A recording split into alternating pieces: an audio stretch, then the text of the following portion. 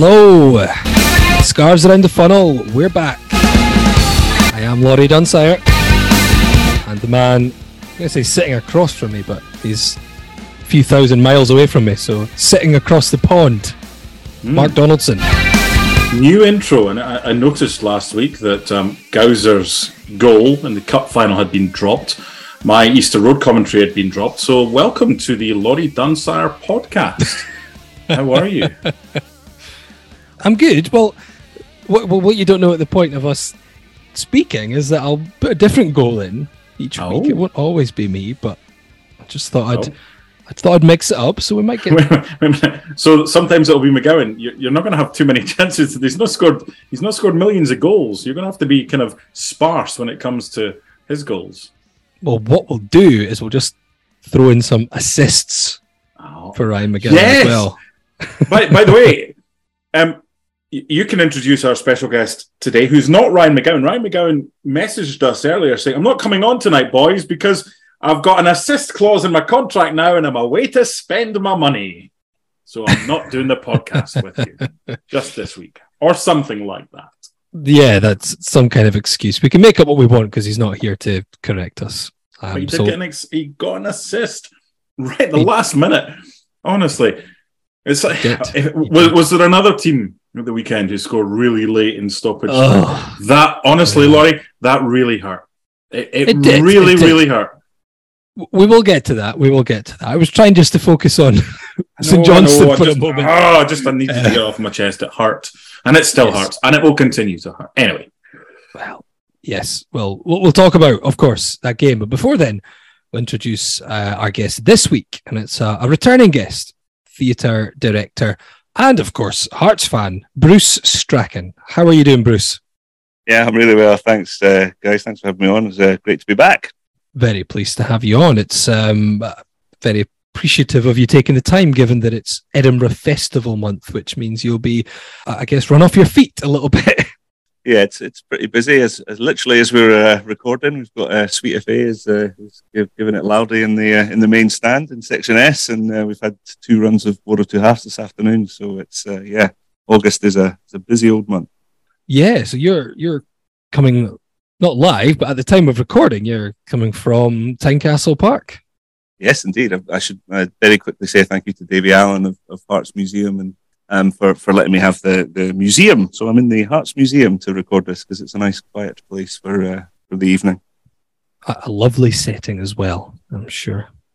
I can see the Tennant Sixes just away from me. Tennant Sixes trophy is still here. So. Tell me something. We don't still have that in our like trophies and achievements, do we? Because there was a spell in the programme. It was like Hearts Honours, and that was actually listed. Tennant Sixes is in the trophy cabinet amongst a few of the other trinkets and things that are in the brilliant museum.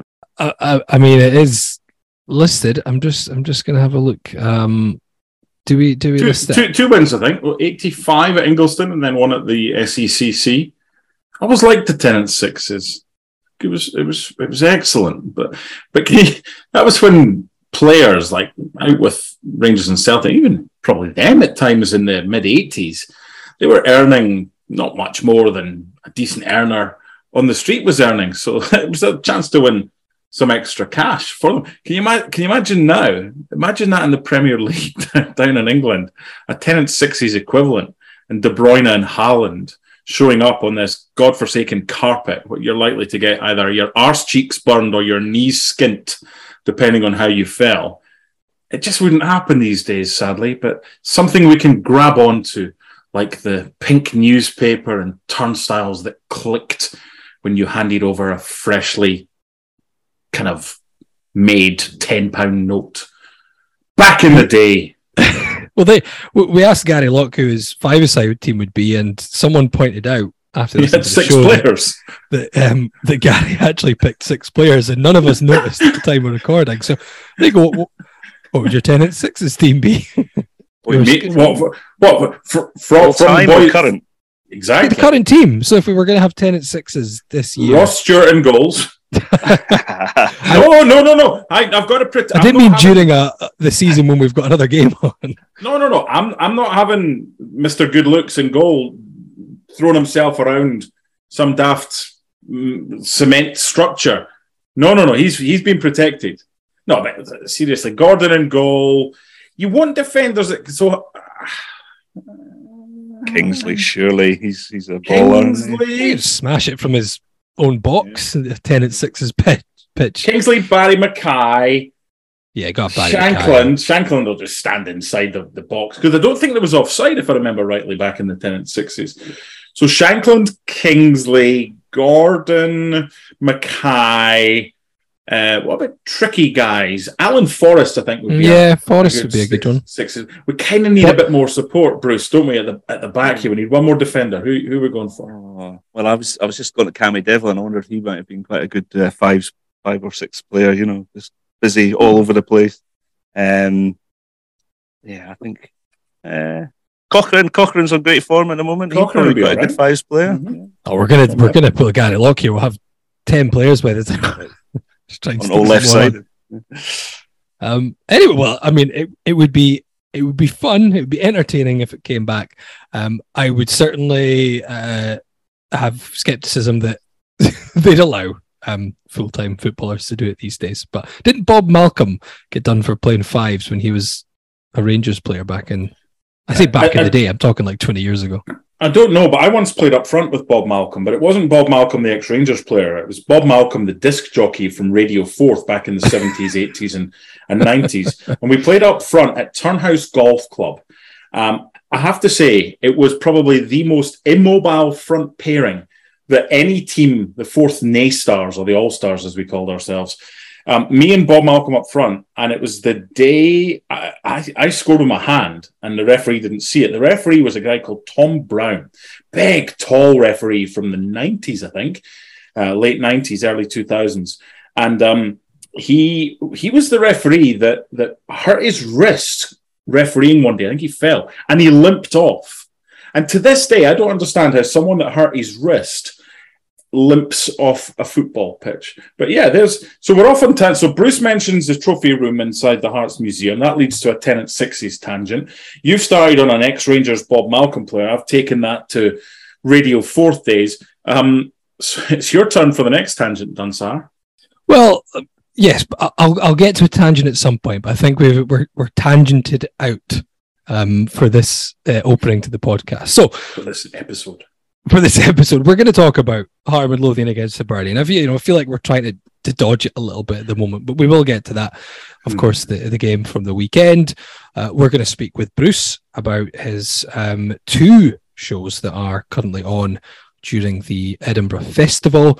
We will also look ahead to Hearts' next match, which is this weekend against Dundee United. And here goes Barry Mackay for Hearts into the Hibs half. Curls over the top, lovely ball. Shankland's in there, tight angle. Shankland knocks it towards goal! And it's a debut goal in his derby for Lawrence Shankland! Wonderful ball by Barry Mackay! And what a way to get your first competitive goal in Maroon! Lawrence Shankland on the angle. First blood Hearts. Hibernian 0. Heart of Midlothian 1. Martin Boyle going forward, rolls it to Johan. Into the box, gets around Halka, good play, back towards Boyle, he's done it! Martin Boyle, with possibly the last touch of the game, on his return to Hibs, has levelled and earned Hibs a point here in the Edinburgh Derby. Hibernian 1, Heart of Midlothian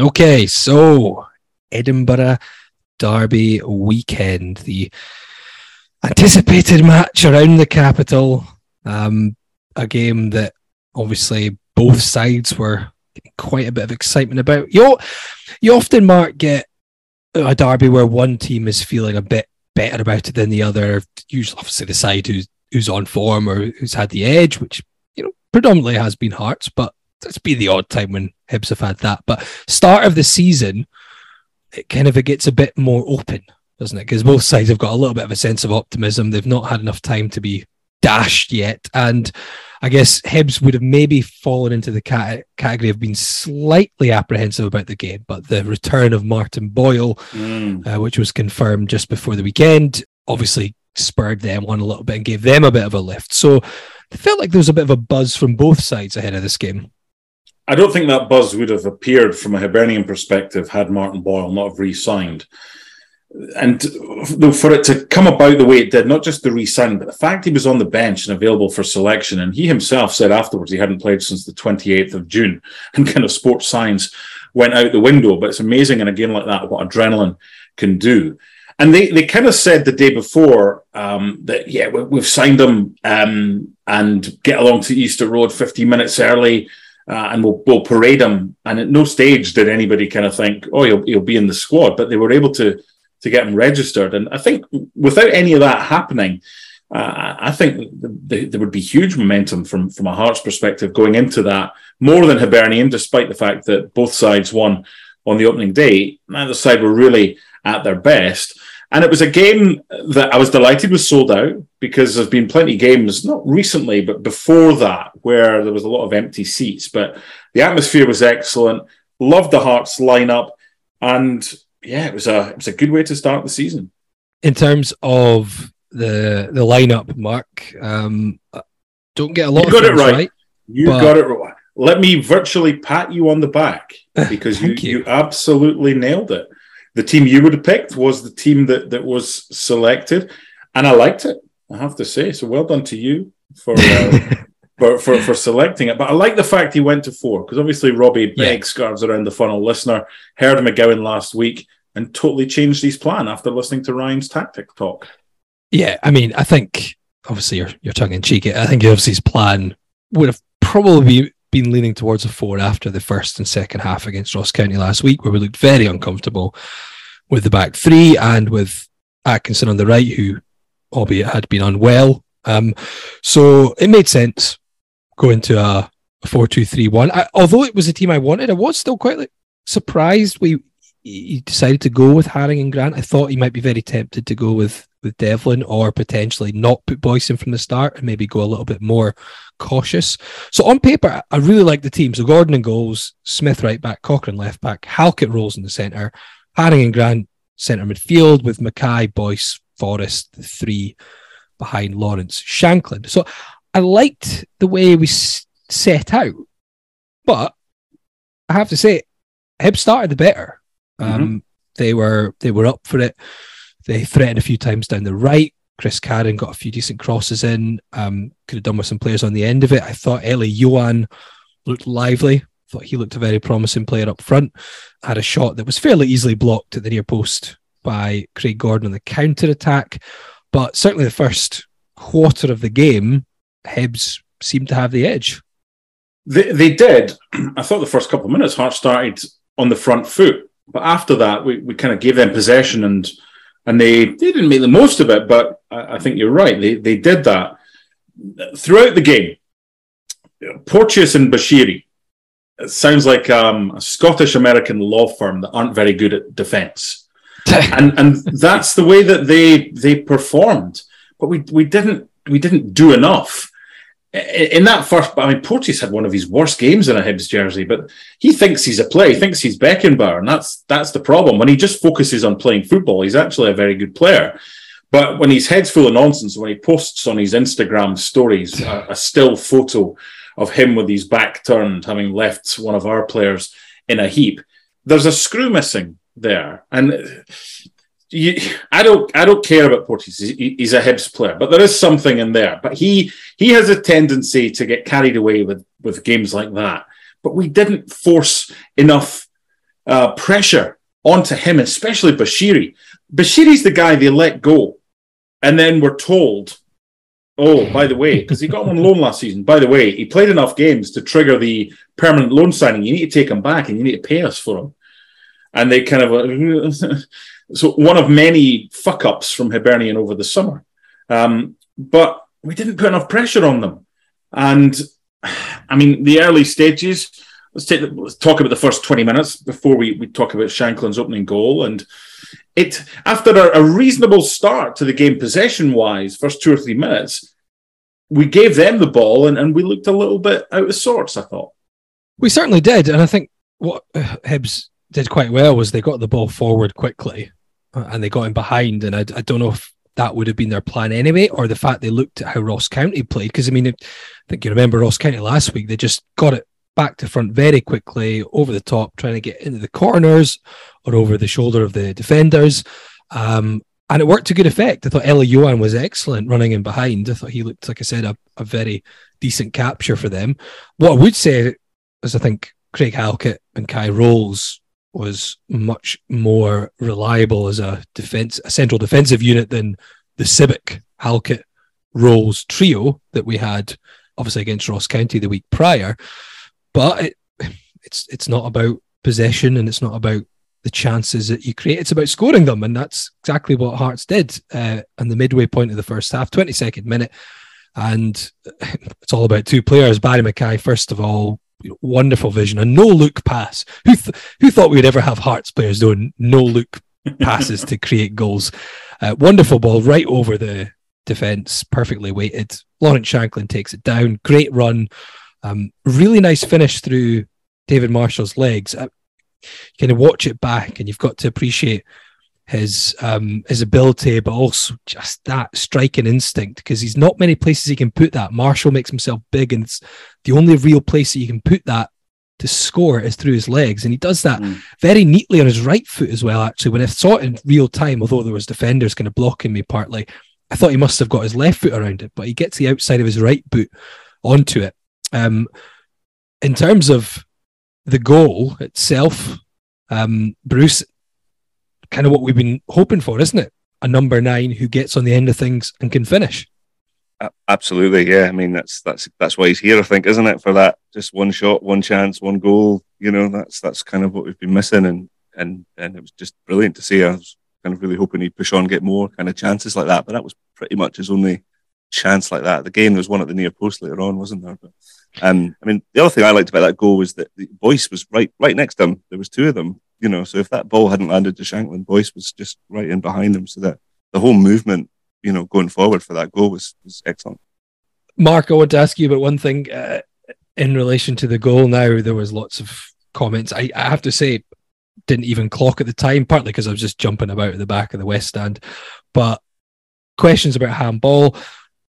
We will have VAR before the season is up in the Scottish Premiership. I have to say, I've now watched it a few times. I'm not entirely sure if it is handball or if it's not handball. Are you? It's not handball. It's not handball. The new handball law states that the shoulder goes to the end of the shirt sleeve or the bottom of the armpit. But that's obviously not the case in a long sleeve jersey. So it's one of these, if that's given as a handball with VAR, it's very difficult to overturn. If it's not given as a handball by VAR, it's very difficult to overturn because it's that kind of, that area. But the handball law changed, and that, for me, was a perfectly good goal. It's frustrating. If you're on the end of that one, you'll be saying, well, that's a handball. That shouldn't count. But it went in our favour. And I think that was the correct decision made by the officials. Hearts got a bit of a lift, as you'd expect from that. Boyce had a header a couple of minutes after, which was fairly comfortably saved by David Marshall. But Hibs probably still feel hard done by the halftime scoreline. I think on the half-hour mark, Joe Newell sent a free kick in.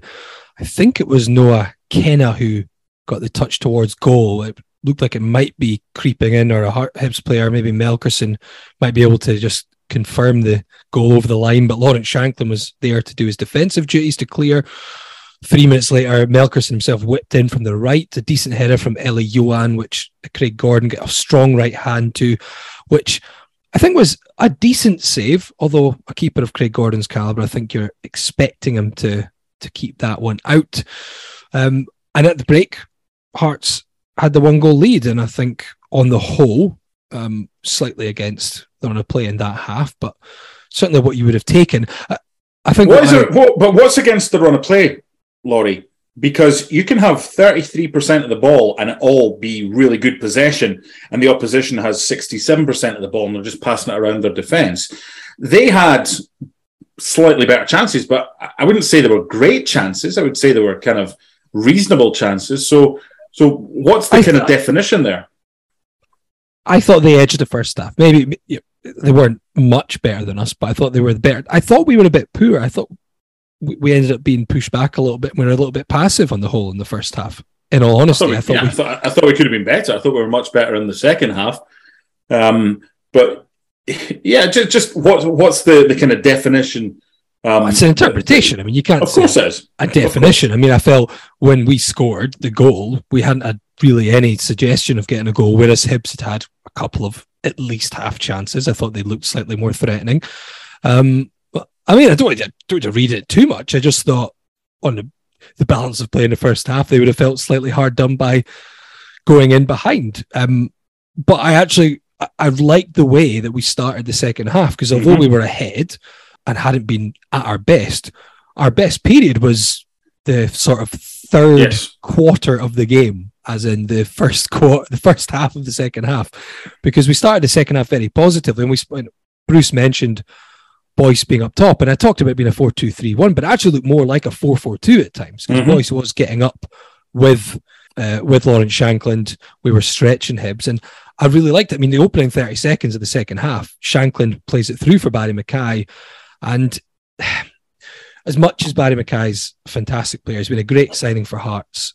If you're going to level some criticism at, maybe the two criticisms which you could factor into this game is the big matches, does he always do enough? And is his kind of finishing / decision making when it gets to being him through on goal or him with the chances, is that as good as it could be? And I thought when he picked that ball up, the best thing to do would be to run through on goal and get a pop in at goal rather than try and cut back into the sort of the Hibs defenders in the centre. Laurie, if Barry Mackay's finishing matched his ability with the football, Barry Mackay would not be playing for Heart of Midlothian Football Club. I understand that. You know, he's late 20s now. He's not likely to get significantly better than what he is, which is why he's been a decent player in the Scottish top flight. Didn't quite make it the chances he had in the English second tier. I get that. You know, you get a player with his skill and his ability to pick a pass who can also score goals. He's not going to be at Hearts. He's probably not going to be in Scotland. But I guess it's just a frustration sometimes, because obviously a good opportunity, and then shortly after, just the 47th minute, so second minute of the second half, James Forrest gets in behind. It was a Porteous error, which you highlighted. He wasn't at his best in this game.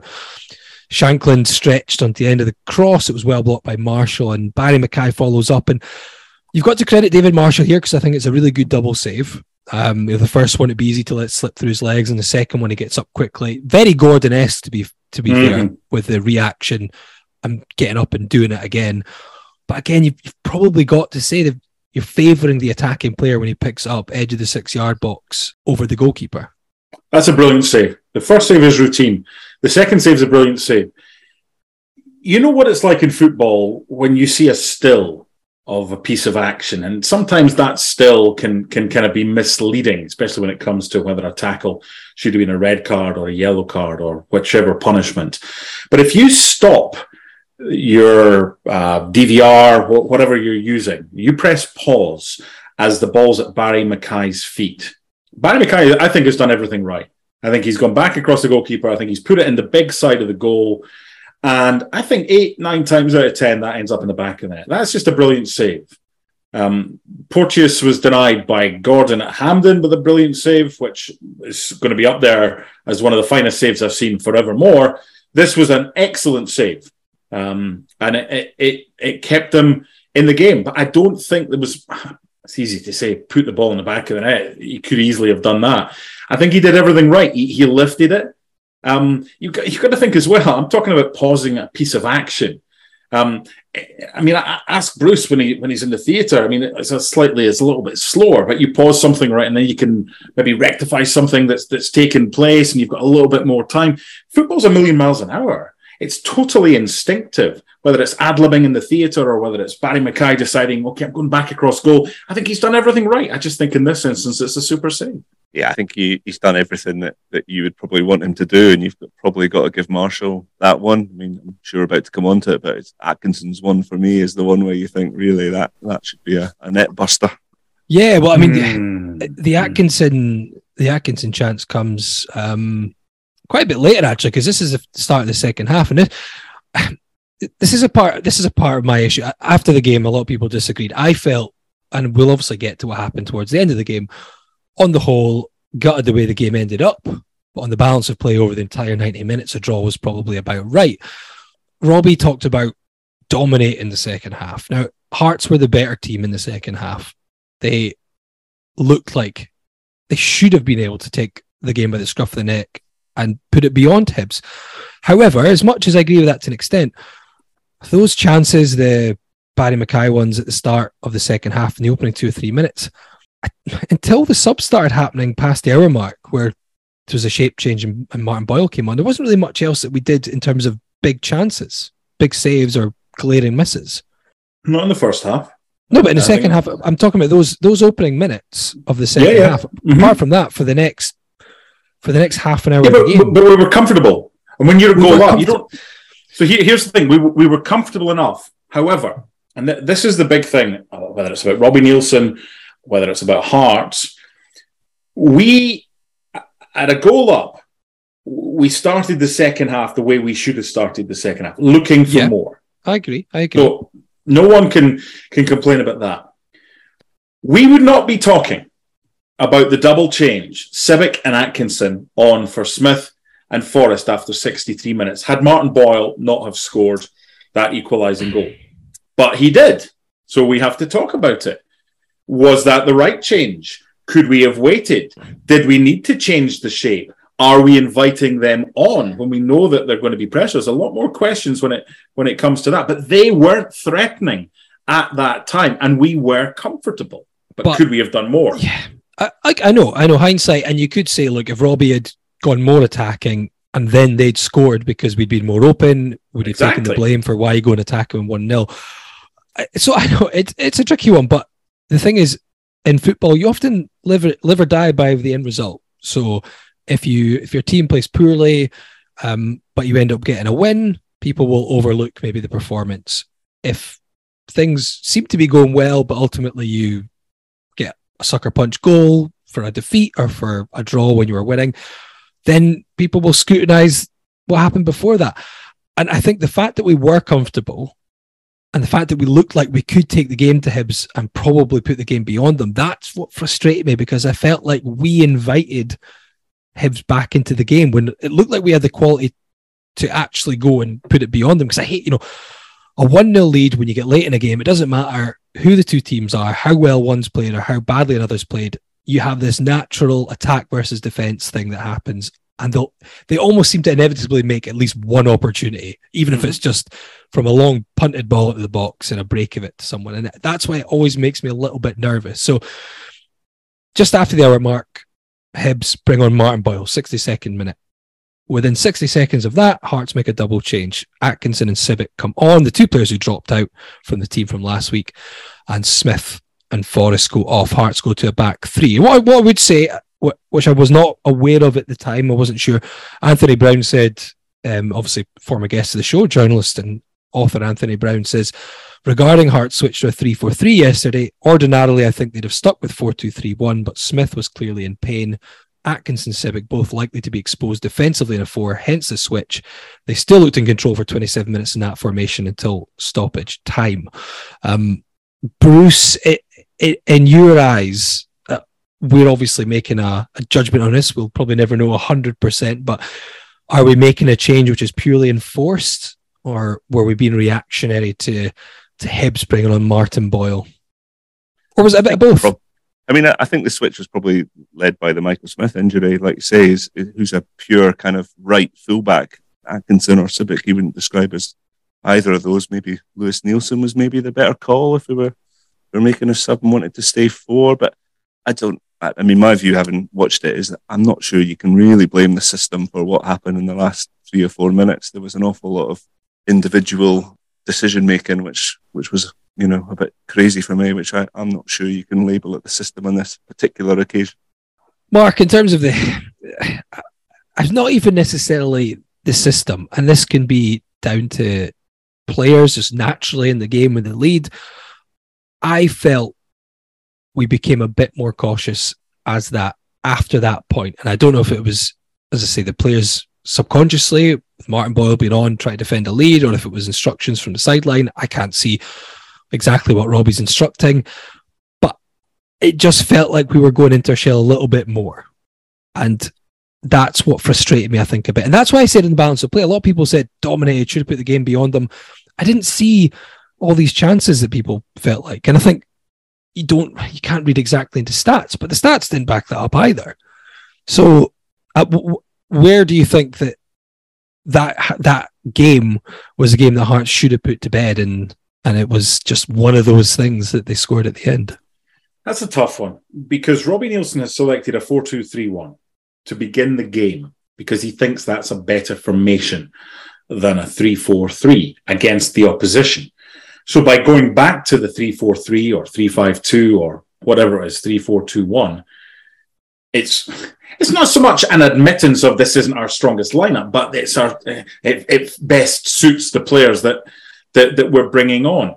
Again, all this comes down to one momentary lapse in concentration. I think it was by Kai Rolls, a good bit of skill in the end by Johan, and then the cut back, and we didn't get close enough to Martin Boyle. That was the issue. And if Bushiri's header wasn't enough of a warning just before that, then I don't know what was. There's two things that happen, and you're spot on when you say towards the end of a game, the team that's trailing, especially if they're a home team, they'll throw everything at the opposition. They'll push bodies forwards, but they'll also leave gaps. And at times, just leaving one up isn't really much of an option for the opposing team, because if they get the ball back, which they normally do, if it's in transition and they can turn it over quickly, you're guaranteed that they're going to leave at least one back against your one. So to leave two up top, look, this is all conversations that none of it would have taken place had we not have conceded a late goal. But we did. It did. We did. So we have to talk about it. I don't know. When you watch on TV, you were at the game. When we watch on TV, it's like me commentating from a monitor. I can see what the viewer can see. I can't see what people at the game can see. So I don't know, when the ball's inside the Hearts box, where's our positional striker? Where's Lawrence Shankland? Is he in the centre? Is he out left? Is he out right? We were getting more and more deep. At times it was just Shankland. We were, but at times everyone. But it was just him. But that's the thing. You can't keep inviting our position on top of you. If you put two men and leave two men up front, they have to have at least two. They cannot have one. So if you have one, they only need a one-on-one. So they can, in essence, have 9 attacking players pushing forward. So I didn't see, that's what I'm trying to say. I didn't see whether it looked like it was just Shankland, because every time the ball went up to him when we got it back. Yeah, we weren't leaving. Yeah, and even then he was sometimes dropping in. Sometimes and he was isolating it, didn't stick. Yeah. So in this instance, attack can be one of the better forms of defence. But the bottom line is, it was a sloppy goal to lose. It was a nice bit of quality from Johan, but it should have been broken up before that. And I don't think we would have conceded that had Kingsley been on the pitch, put it that way. Probably not. I mean, we did have the chance to get a second 12 minutes from time, as Bruce mentioned. A nice move on the right. Boyce kind of back, Atkinson's shot, then blocked by a defender. They'd looked to be heading in. But then into added time, and it's like you said, we had the scares before him, because when Boyle gets it in the 93rd minute, and that's when I thought the headline was written. You know, when he gets the ball, he shapes the shoot, and there's a nice block to send out from a corner. I was like, oh, that was his moment. Have we survived? Obviously, the corner ends up falling to Bushiri, who should score as well, heads it over. And this is where you're frustrated, because you're into the 95th minute. We had a goal kick approaching the 95th minute, and then with 30 seconds left, Hibs have a throw in their own half. And no matter what the situation, if you're looking at that, if you freeze the game and the opponents have a throw in their own half, you've got 30 seconds left to defend it, and you've got everyone back, you should not be conceding in the next 10 seconds, basically. Laurie, we had a corner at Easter Road playing against 9 men, and we still couldn't stop Inverness. No, that was your fault for commentating. Well, yeah, you were at a wedding in Aberdeen or something, was it? You know? I was actually at the game as a fan, but we're not going to go to that tangent. But No. okay, so from a credit point of view, it is very well worked between Johan and Boyle, to be fair. Nice quick 1-2, catches us a little bit off guard, but Kai rolls a little bit sleeping. It's maybe late in the game. He looks like he has the chance to just take Boyle out as well. I feel maybe a more experienced defender will know it's 95th minute. I'm not on a yellow. I just take a yellow here, clip his heels. Looks like he kind of pulls away from doing that. Halkett doesn't want to give away a penalty. He looks tired. Johan does well to get around him. And the ball in, and it's just good awareness from Martin Boyle, unfortunately, to stab it home. And it's one of these moments where I saw lots of people having a go at Hibs fans, celebrating a draw, celebrating equaliser. It doesn't matter, it's only a draw. If you score in the 95th minute like that in a derby, even if it's to only get a draw, you're celebrating. If it was Hearts in the same boat, they'd be going mad as well. Pitch invasion too much. Pitch invasion too much. Yeah, but other than 100%. that, What did Graham Weir do? And we've celebrated draws before. Was Ali Mozturk's goal an equaliser? certainly was. Yeah, Certainly so, was. Of course we've celebrated. Like, that's hypocrisy. We would do exactly the same. Don't give it the holier than thou. Well, how dare they do it? Look, it's a game we should have won and we didn't. We didn't defend well. And I get what you're saying about Johan doing well, but it's the cutback. We've got bodies there. We've got an overload. We should be doing better from that cutback. Yeah. The one job that at least one of them's got to do is be like a second skin to Martin Boyle, right? So while Johan's kind of ability gets him there, there's still a lot of work to be done before that ball's in the back of the net. And you've got to be proactive as a defender. You've got to know that, look, there's only pretty much one real place that this is going to go. And there's about 2 or 3 Hearts defenders around him. And we didn't do it. So we've only got ourselves to blame. One of the things that really strikes me, give credit to Hibs, I know we're on a Hearts podcast, but the difference pace makes, Boyle with a bit of pace, Johan with a bit Hugely. of pace up front. Yeah. We didn't have that in terms of counter-attack. You're not really able to put that ball over the top. We've got no one on the pitch who's going to go and stretch. We're not the quickest team, are we, Bruce? Certainly not up top. No. We're really lacking, I think, a bit of pace up top. And both of the sort of runs for the goal are basically Boyle outstrips Rails, he's gone, and then Johan does the same to Halkett, and so that's made the big difference for me.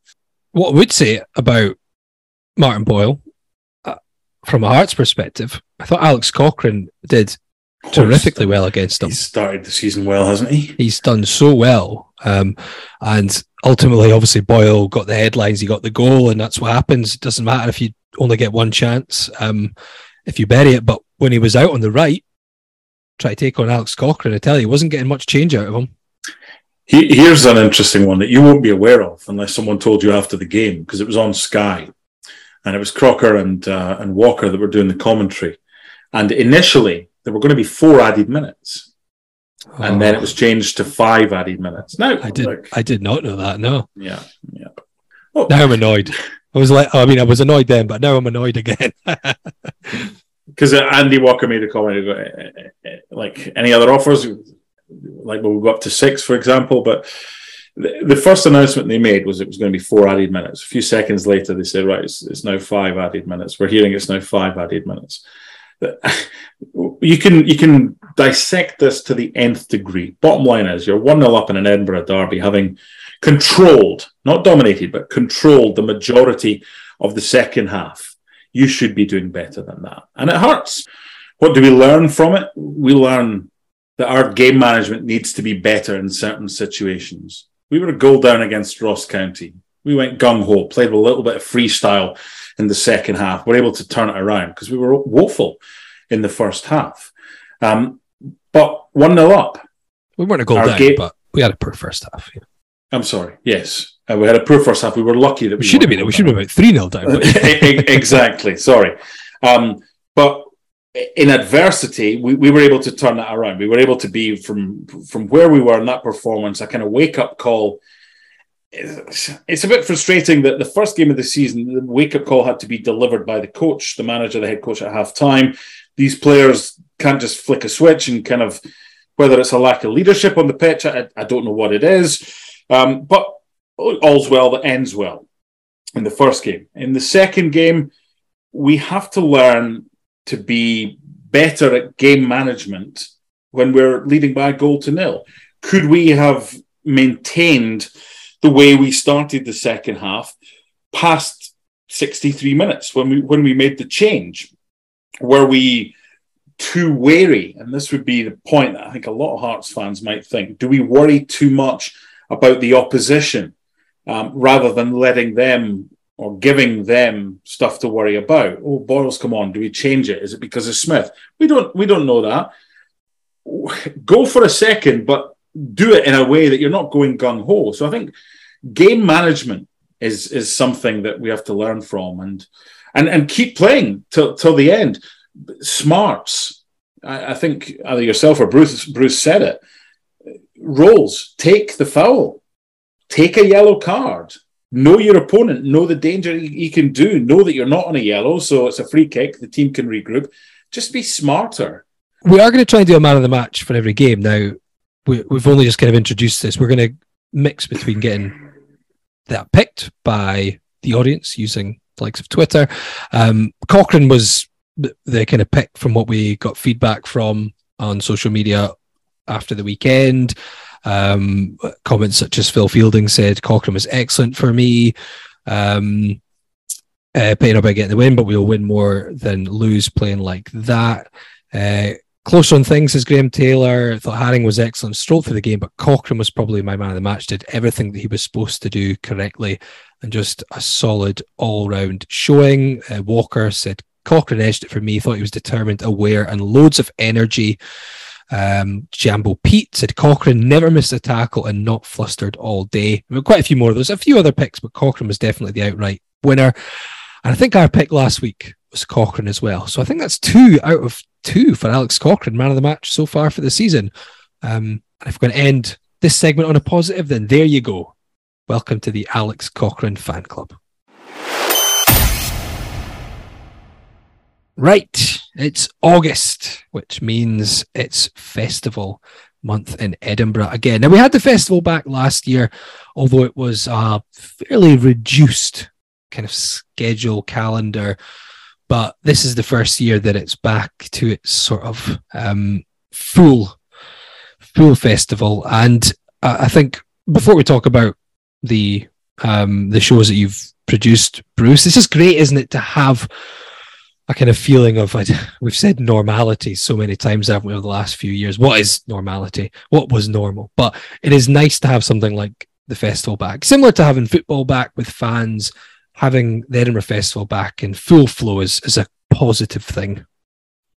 Yeah, absolutely. I mean, for the arts, the Edinburgh Festival is one of the biggest things in the whole world. So to have it, back and thriving in the city is a brilliant thing. Yeah. Yeah, it's wonderful to see, and although it's been a little bit quieter, I think in terms of audience-wise, I suppose hopefully it'll pick up as the month goes on. We're still not even a full week into the 2022 festival yet, but of course we want to talk about your 2 productions. Now, we've spoken about them both previously on the podcast. We spoke at War of Two Halves when that was on, which was now 3 years ago. I can't believe it was 2019. That was first showing in Edinburgh, and we had you on last July. Actually, you came on the podcast very kindly and you chatted about Hearts, and you also spoke about your second show, Sweet FA, which was just starting at that point as well. Now, the good news from a selection point of view, a variety point of view, Bruce, is we've got both of them this August. Yeah, both back. Well, I think, as you say, because the festival's back in full swing, we were keen just to try and put both out there. We've got them both, I've done them the last few years. War of Two Halves actually started in 2018, would you believe? So it's now 4 years since it first kicked off. Oh, was it? Was it always? Yeah. So it must have been when I went to there. When you saw it must have been 2018 because, oh God, that's crazy. Yeah. And we just thought that, that Sweet FA was popular last year, but obviously it was quite a fringe. So with the full fringe, we thought it would, have a chance to see a sort of fuller audience, and not having done War of Two Halves for 2 or 3 years, we felt the time was maybe right to just give that another airing and let more people, have a chance to experience it. So let's talk about the 2 shows, and we'll assume that maybe some people listening aren't aware of them or haven't listened to us when we've spoken about them before. So we'll start with A War of Two Halves, which 4 years old now. Talk us through it. So what is a War of Two Halves? If you're speaking to someone who's not sure what they want to do at the Fringe, and obviously we're talking to Hearts fans who are listening in, what is the production and why would they want to go and see it? So A War of Two Halves tells what is the true story of the Hearts team that went to fight in the First World War with McRae's battalion. And it follows the journey of that team, who were a really successful team at that time. They'd won 19 of the first 21 games. They'd beaten Rangers at Ibrox. They'd beaten Celtic here. They'd smashed Hibs in the Cup 6-0. And they were the talk of the town, quite literally. They were the form team. And through the season, through kind of pressure from the external voices, the press and everything, they were encouraged to volunteer, and then they signed up en masse.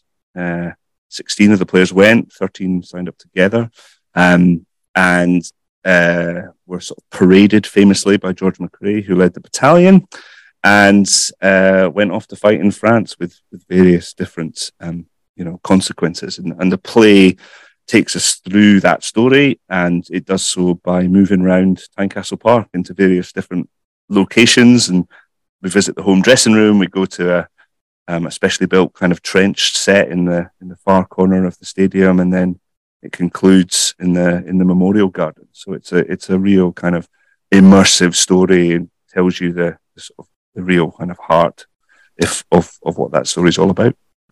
Yeah, I think that's the wonderful part of it from memory when I went to see it, is the incredible journey that you go on, the unique journey that you go on, because it's at Tynecastle. And I say you utilise the stadium so well.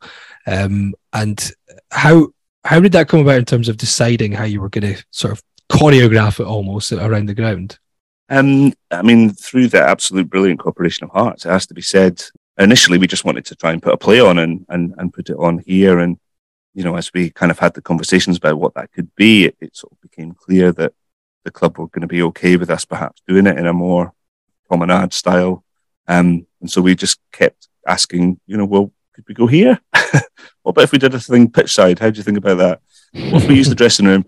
And they could see the logic, and we sort of explained how we felt it might fit into the story. And then we were still writing it at that time, so we would then kind of adapt it and sort of make the journey flow into that physical journey around the stand. But it's been a different journey every time we've done it. So we're not able to get into the new home dressing room because of COVID red zones this year. So we're back in the Wheatfield this year, which is where we did it in 2018. So it's been a slightly different route each time. But that makes it, every time you do it, unique. Great. Well, let's have a little listen to a snippet from A War of Two Halves. 500 comrades lie buried in France, and we who are left have to carry the scars. Nor would we say at the end of the day, we would jack one second with old Geordie McRae. Come back of your footballs and scarves of blue, leave all your sweethearts and all greeted, fallen with the last forward off and away. Setting on the old Geordie McRae. So there you have just a little taster of what is a wonderful show. And what do you expect people to feel? What is the aim for them when they come out? What the impact do you think will have on them after they've gone to see the show? It's a very powerful piece. It's very moving, and it's very poignant. Genuinely get lots of tears, particularly at certain moments that are very moving when you sort of realise what's happening. And it's a funny thing, because if you've got any clue about Hearts and you know the story, you kind of know what happens, but it's when you start to see it happening that's when people are moved by it. And that's not to make it sound like it's all morbid, because part of the great journey with these guys is we've tried to bring them to life. We've tried to give them humour and kind of humility and rapport, make them a sort of team of lads that you're sort of proud of as a Hearts supporter. So as a Hearts fan, you come out of it with a real sense of pride in your club, and just an enormous sense of kind of gratitude for what those guys did, I think. And if you're not a Hearts fan, I think you can still appreciate all of the sort of, human elements of that story. Yeah, and I went to it with my non-Hearts supporting other half as well, and she thoroughly enjoyed it. So I think, it doesn't matter if you're a Hearts fan. But for those listening who are Hearts fans, I would say it's a definitely something you need to get to during the festival. I like the fact you speak about it being very immersive, and you start in one position, and the actors are all there, and you end in the Memorial Garden.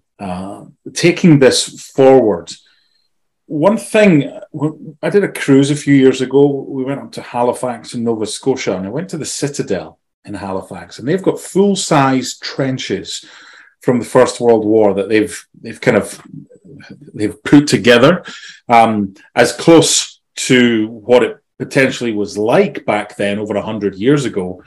And part of your entry money is to be able to walk through these trenches and see the small compartments where the men kind of slept before they fought.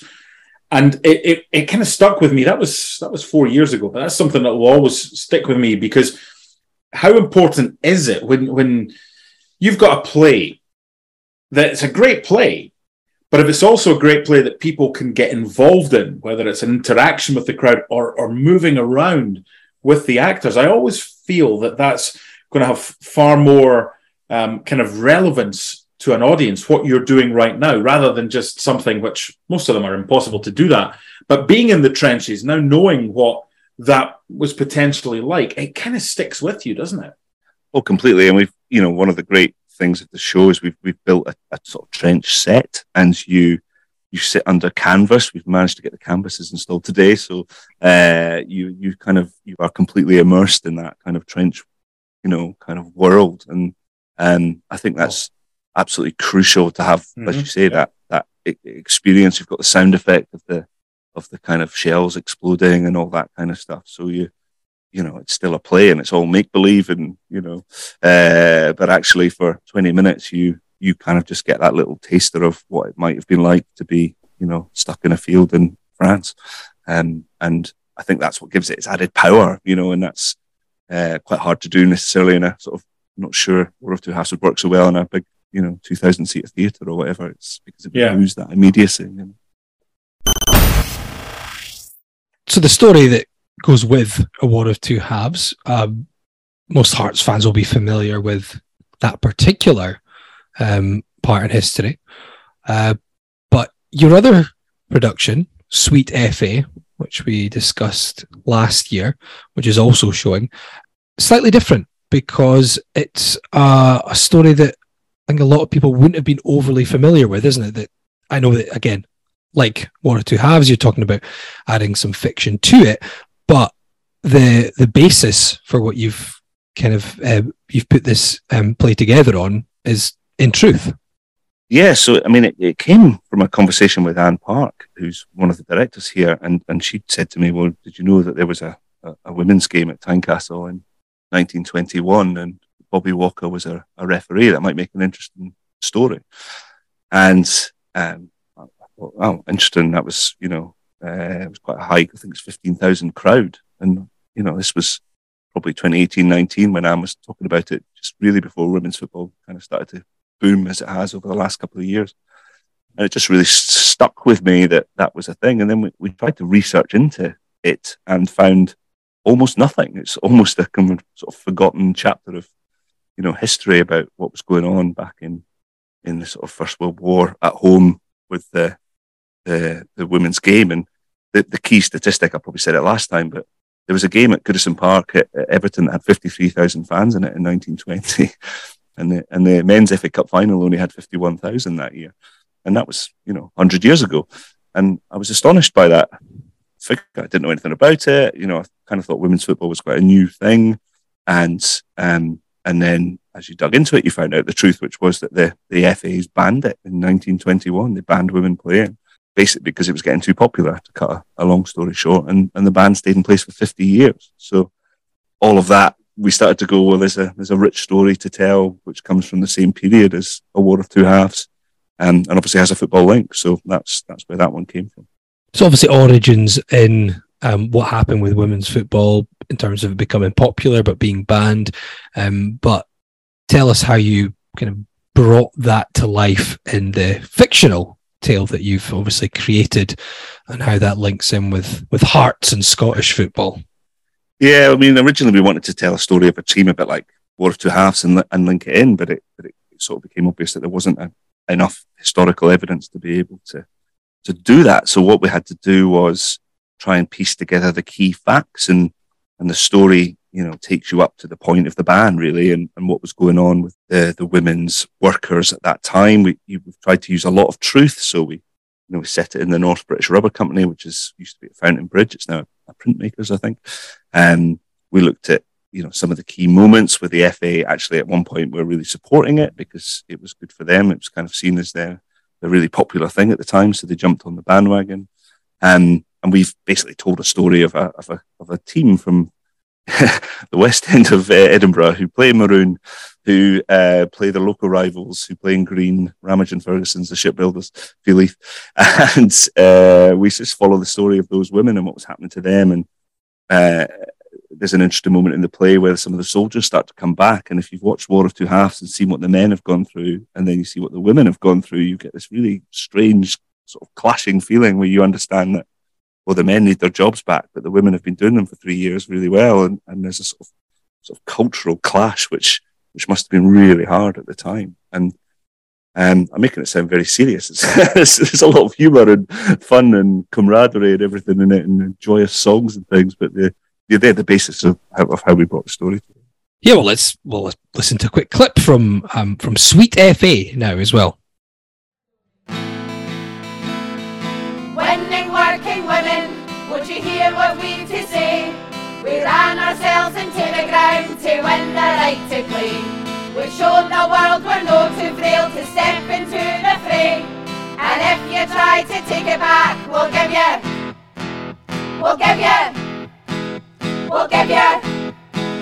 Sweet FA.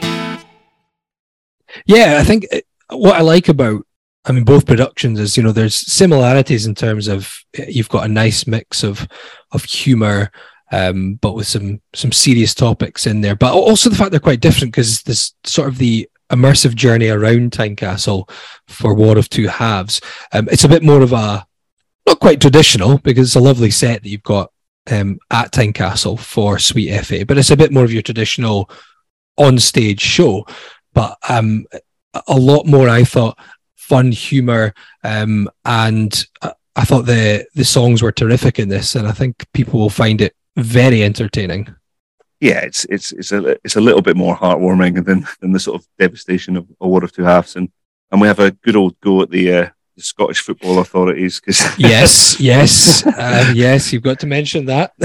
Because obviously at the time of writing it, it was all round about the sort of horrible period at the sort of demotion, relegation, all that stuff, and Dundee and all those things, and so we've managed to kind of weave a sort of similar narrative into the show, which kind of sends up the we call them the Shady Footballing Authority, the SFA for short.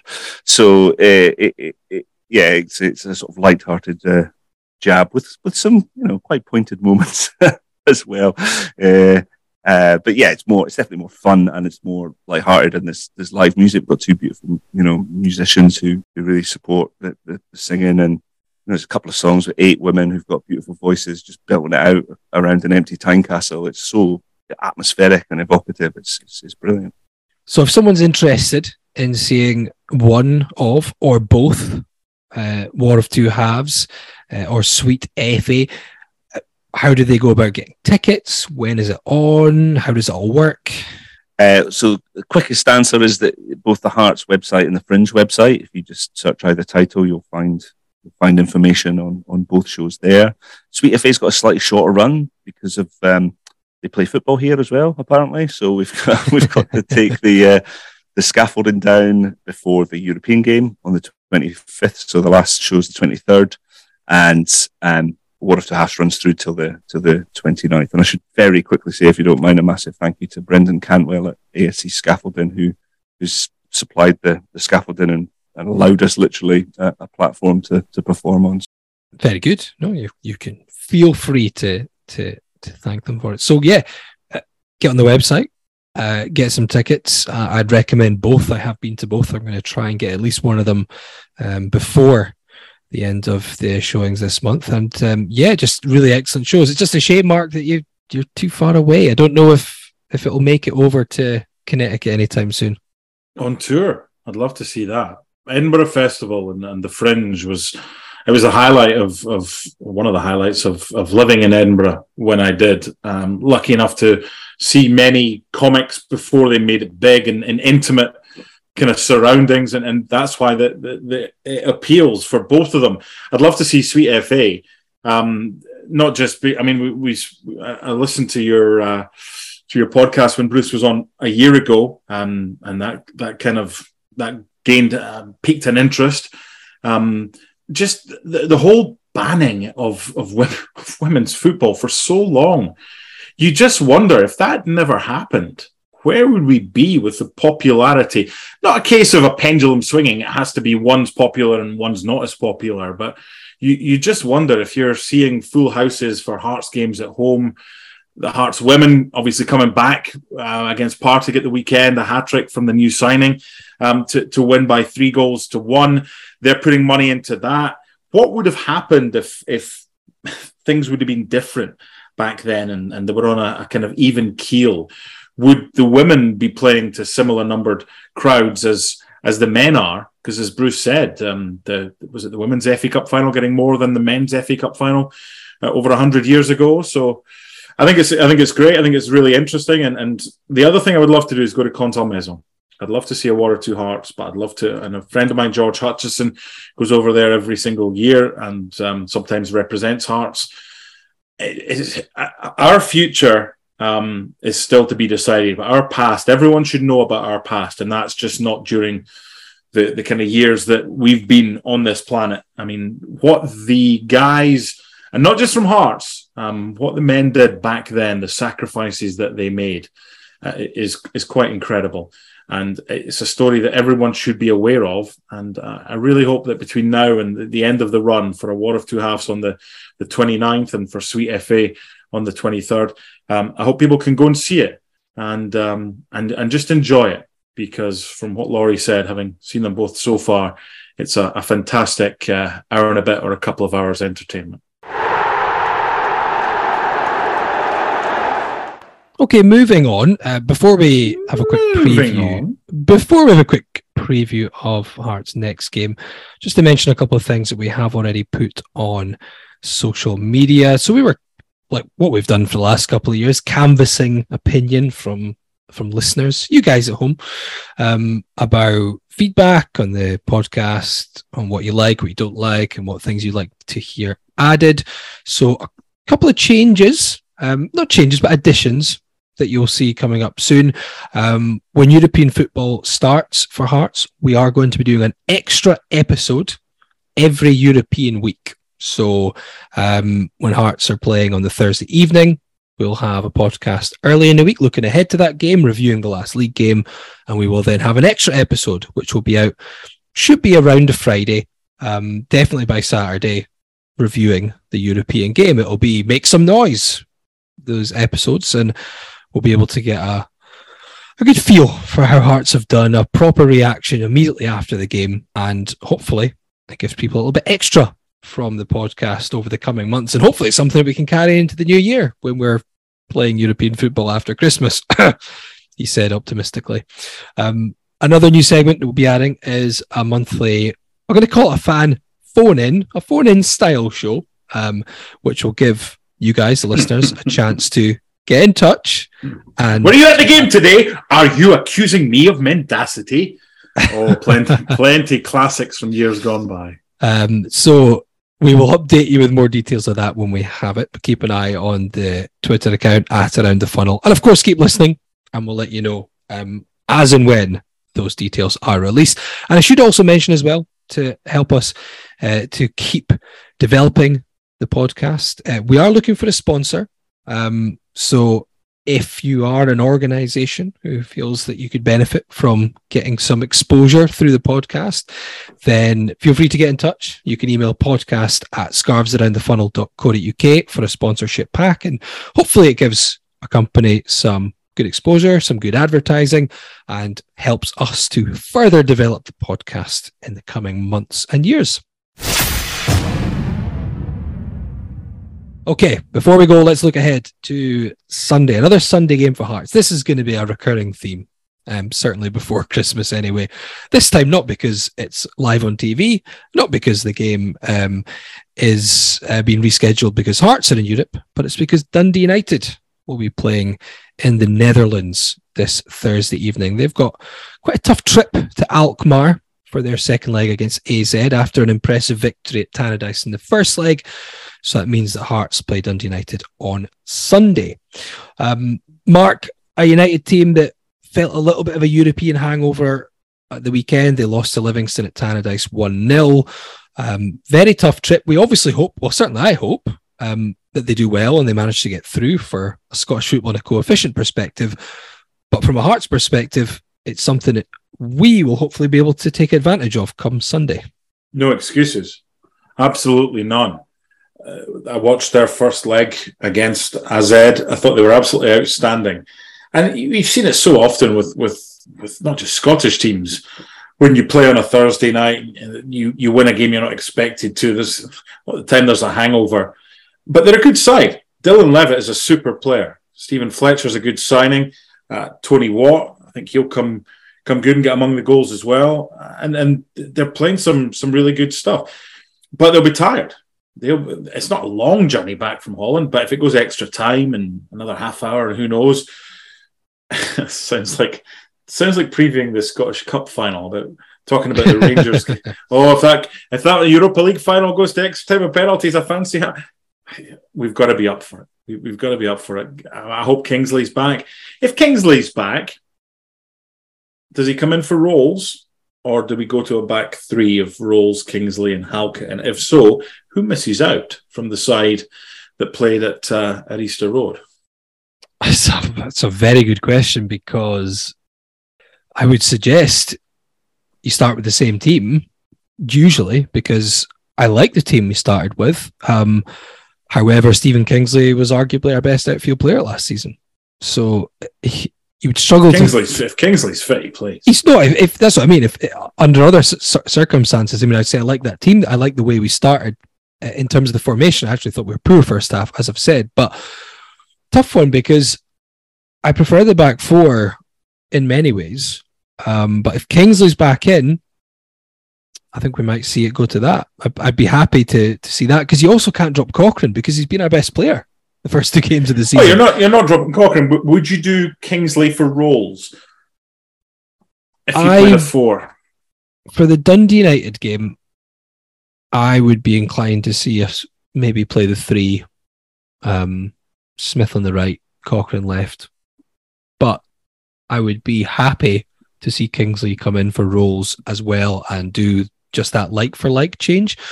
Although I would feel that's quite harsh on Kai Rolls, who I thought him and Halkett were excellent on Sunday. Yes. On the whole, for 94 and a half minutes. Yeah, just with Rolls, I think he'll be a super, just raw defender. Forget everything that goes with it. Just as a defender, I think he will develop into a really, really good defender. I think his distribution needs to be better. And I think you could say that about a lot of the Hearts players. I watched them intently in that game. There were 3 or 4 where it's not the clearances into the stand. Nothing wrong with that whatsoever. That's just a get rid, regroup, move on. Just giving the ball away. I don't think Matty Atkinson, and this sounds like I'm picking on the Aussies because Gowser's not here, but I think Atkinson and Rolls and others need to be better with the ball at their feet, because we want to have the option to, if we have to go back to a centre-back, to keep it moving, to keep playing, keep the speed going. And we can't have to miss him out because he's not the best with the ball at his feet. So as a pure, just straight-up defender, I think we've got a gem in Kai Rolls. I'd be working on his distribution. So they play 4-2-3-1 Dundee United. And I'd probably go 4 as well. If Kingsley's back, that's a tough one, isn't it? If Kingsley's back, I'd put him in for Rolls. But I'm happy with a 3 as well if it's Kingsley, Rolls and Halkett. How about you, Bruce? Do you fancy Hearts to keep the same formation? I'm assuming you'd put Kingsley back in as well if he's fit. Yeah, I mean, I think he's your best player. And I suppose my instinct is that we probably are going to have to rotate a wee bit over the next, certainly up till Christmas. So I suspect that maybe Rolls dropping out for Kingsley might, be the kind of thing that's happening as we go forward. I mean, probably if we'd asked this question 94 minutes at Easter Road, we probably all said play the 4 because we look best in the 4. But obviously with the late goal and switching to a 3, it's less comfortable at the moment. I think if Kingsley's fit, he's not played a competitive league game or whatever, I think he has to go in and then you kind of work from there, I think. What happens if he starts, makes a mistake because he's not fit? I mean, it's a difficult one that Robbie's got. Only Robbie will and Stephen Kingsley will know just how fit, because Bruce is right. You'd be throwing a guy in that's not played a competitive game. I think if it's a hamstring, depending on the severity of the hamstring, it's kept him out for a couple of weeks, which isn't much, and he did the entirety of pre-season.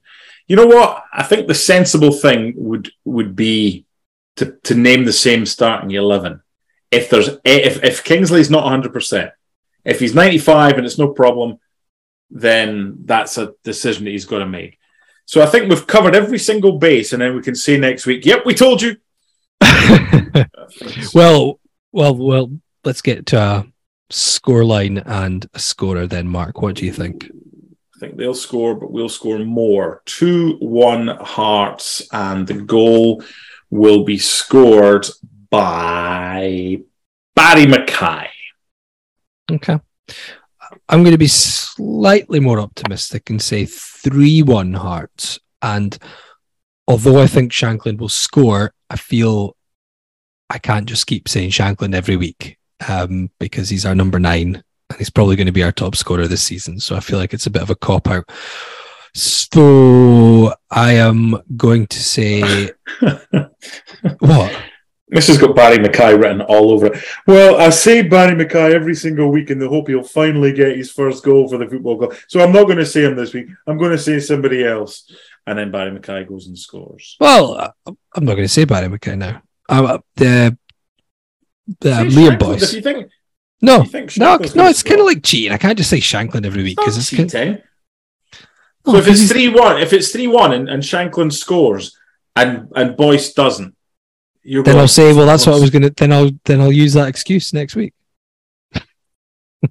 Bruce, what do we reckon? Bruce, what do you think? I am going to say I think we need a clean sheet, so I'm going to say 2-0, and I am hoping our set piece is better this weekend. Oh, so we forgot to talk about corners, didn't we? How bad were they? Oh, man, sorry. Oh my goodness! I'm glad you brought it up because it gives us the free kicks and corners were dreadful. George Grant looks a tidy player, but I think it was his brother Jorge Grant that never played needs football. To improve his set piece delivery. More frustrating because I thought Hibs were putting some really good set piece, Henderson and Newell, but yeah, Grant's delivery was not the best. So hopefully we see some improvements. Halkett, I reckon. I was going to say, yeah, what was your score? 2-0 and Halkett. Yeah. Okay. 2-0 Halkett, I'm going for. Excellent. Scored against Dundee United last season, so hopefully can do it again this time. But I'll take that. All victories for Hearts, which tends to be the way of it, to be fair, when we do predictions. Funny that. But whatever happens, we will be back next week to review the game. And because it's a European week next week, we're not going to go into too much detail on the European game because we're going to have an episode before then, and we're going to speak into someone to give us a bit of a lowdown on our likely opponents. At the time of recording this, it's not confirmed, but we all know we think it's going to be the Swiss team. So we'll have someone to help us out with that. And then we'll have another episode afterwards to review the game itself. So until then, thank you for joining me, Mark. Thank you for joining me, Bruce, and all the best with the show for the rest of August. And thank you to everyone for tuning in at home.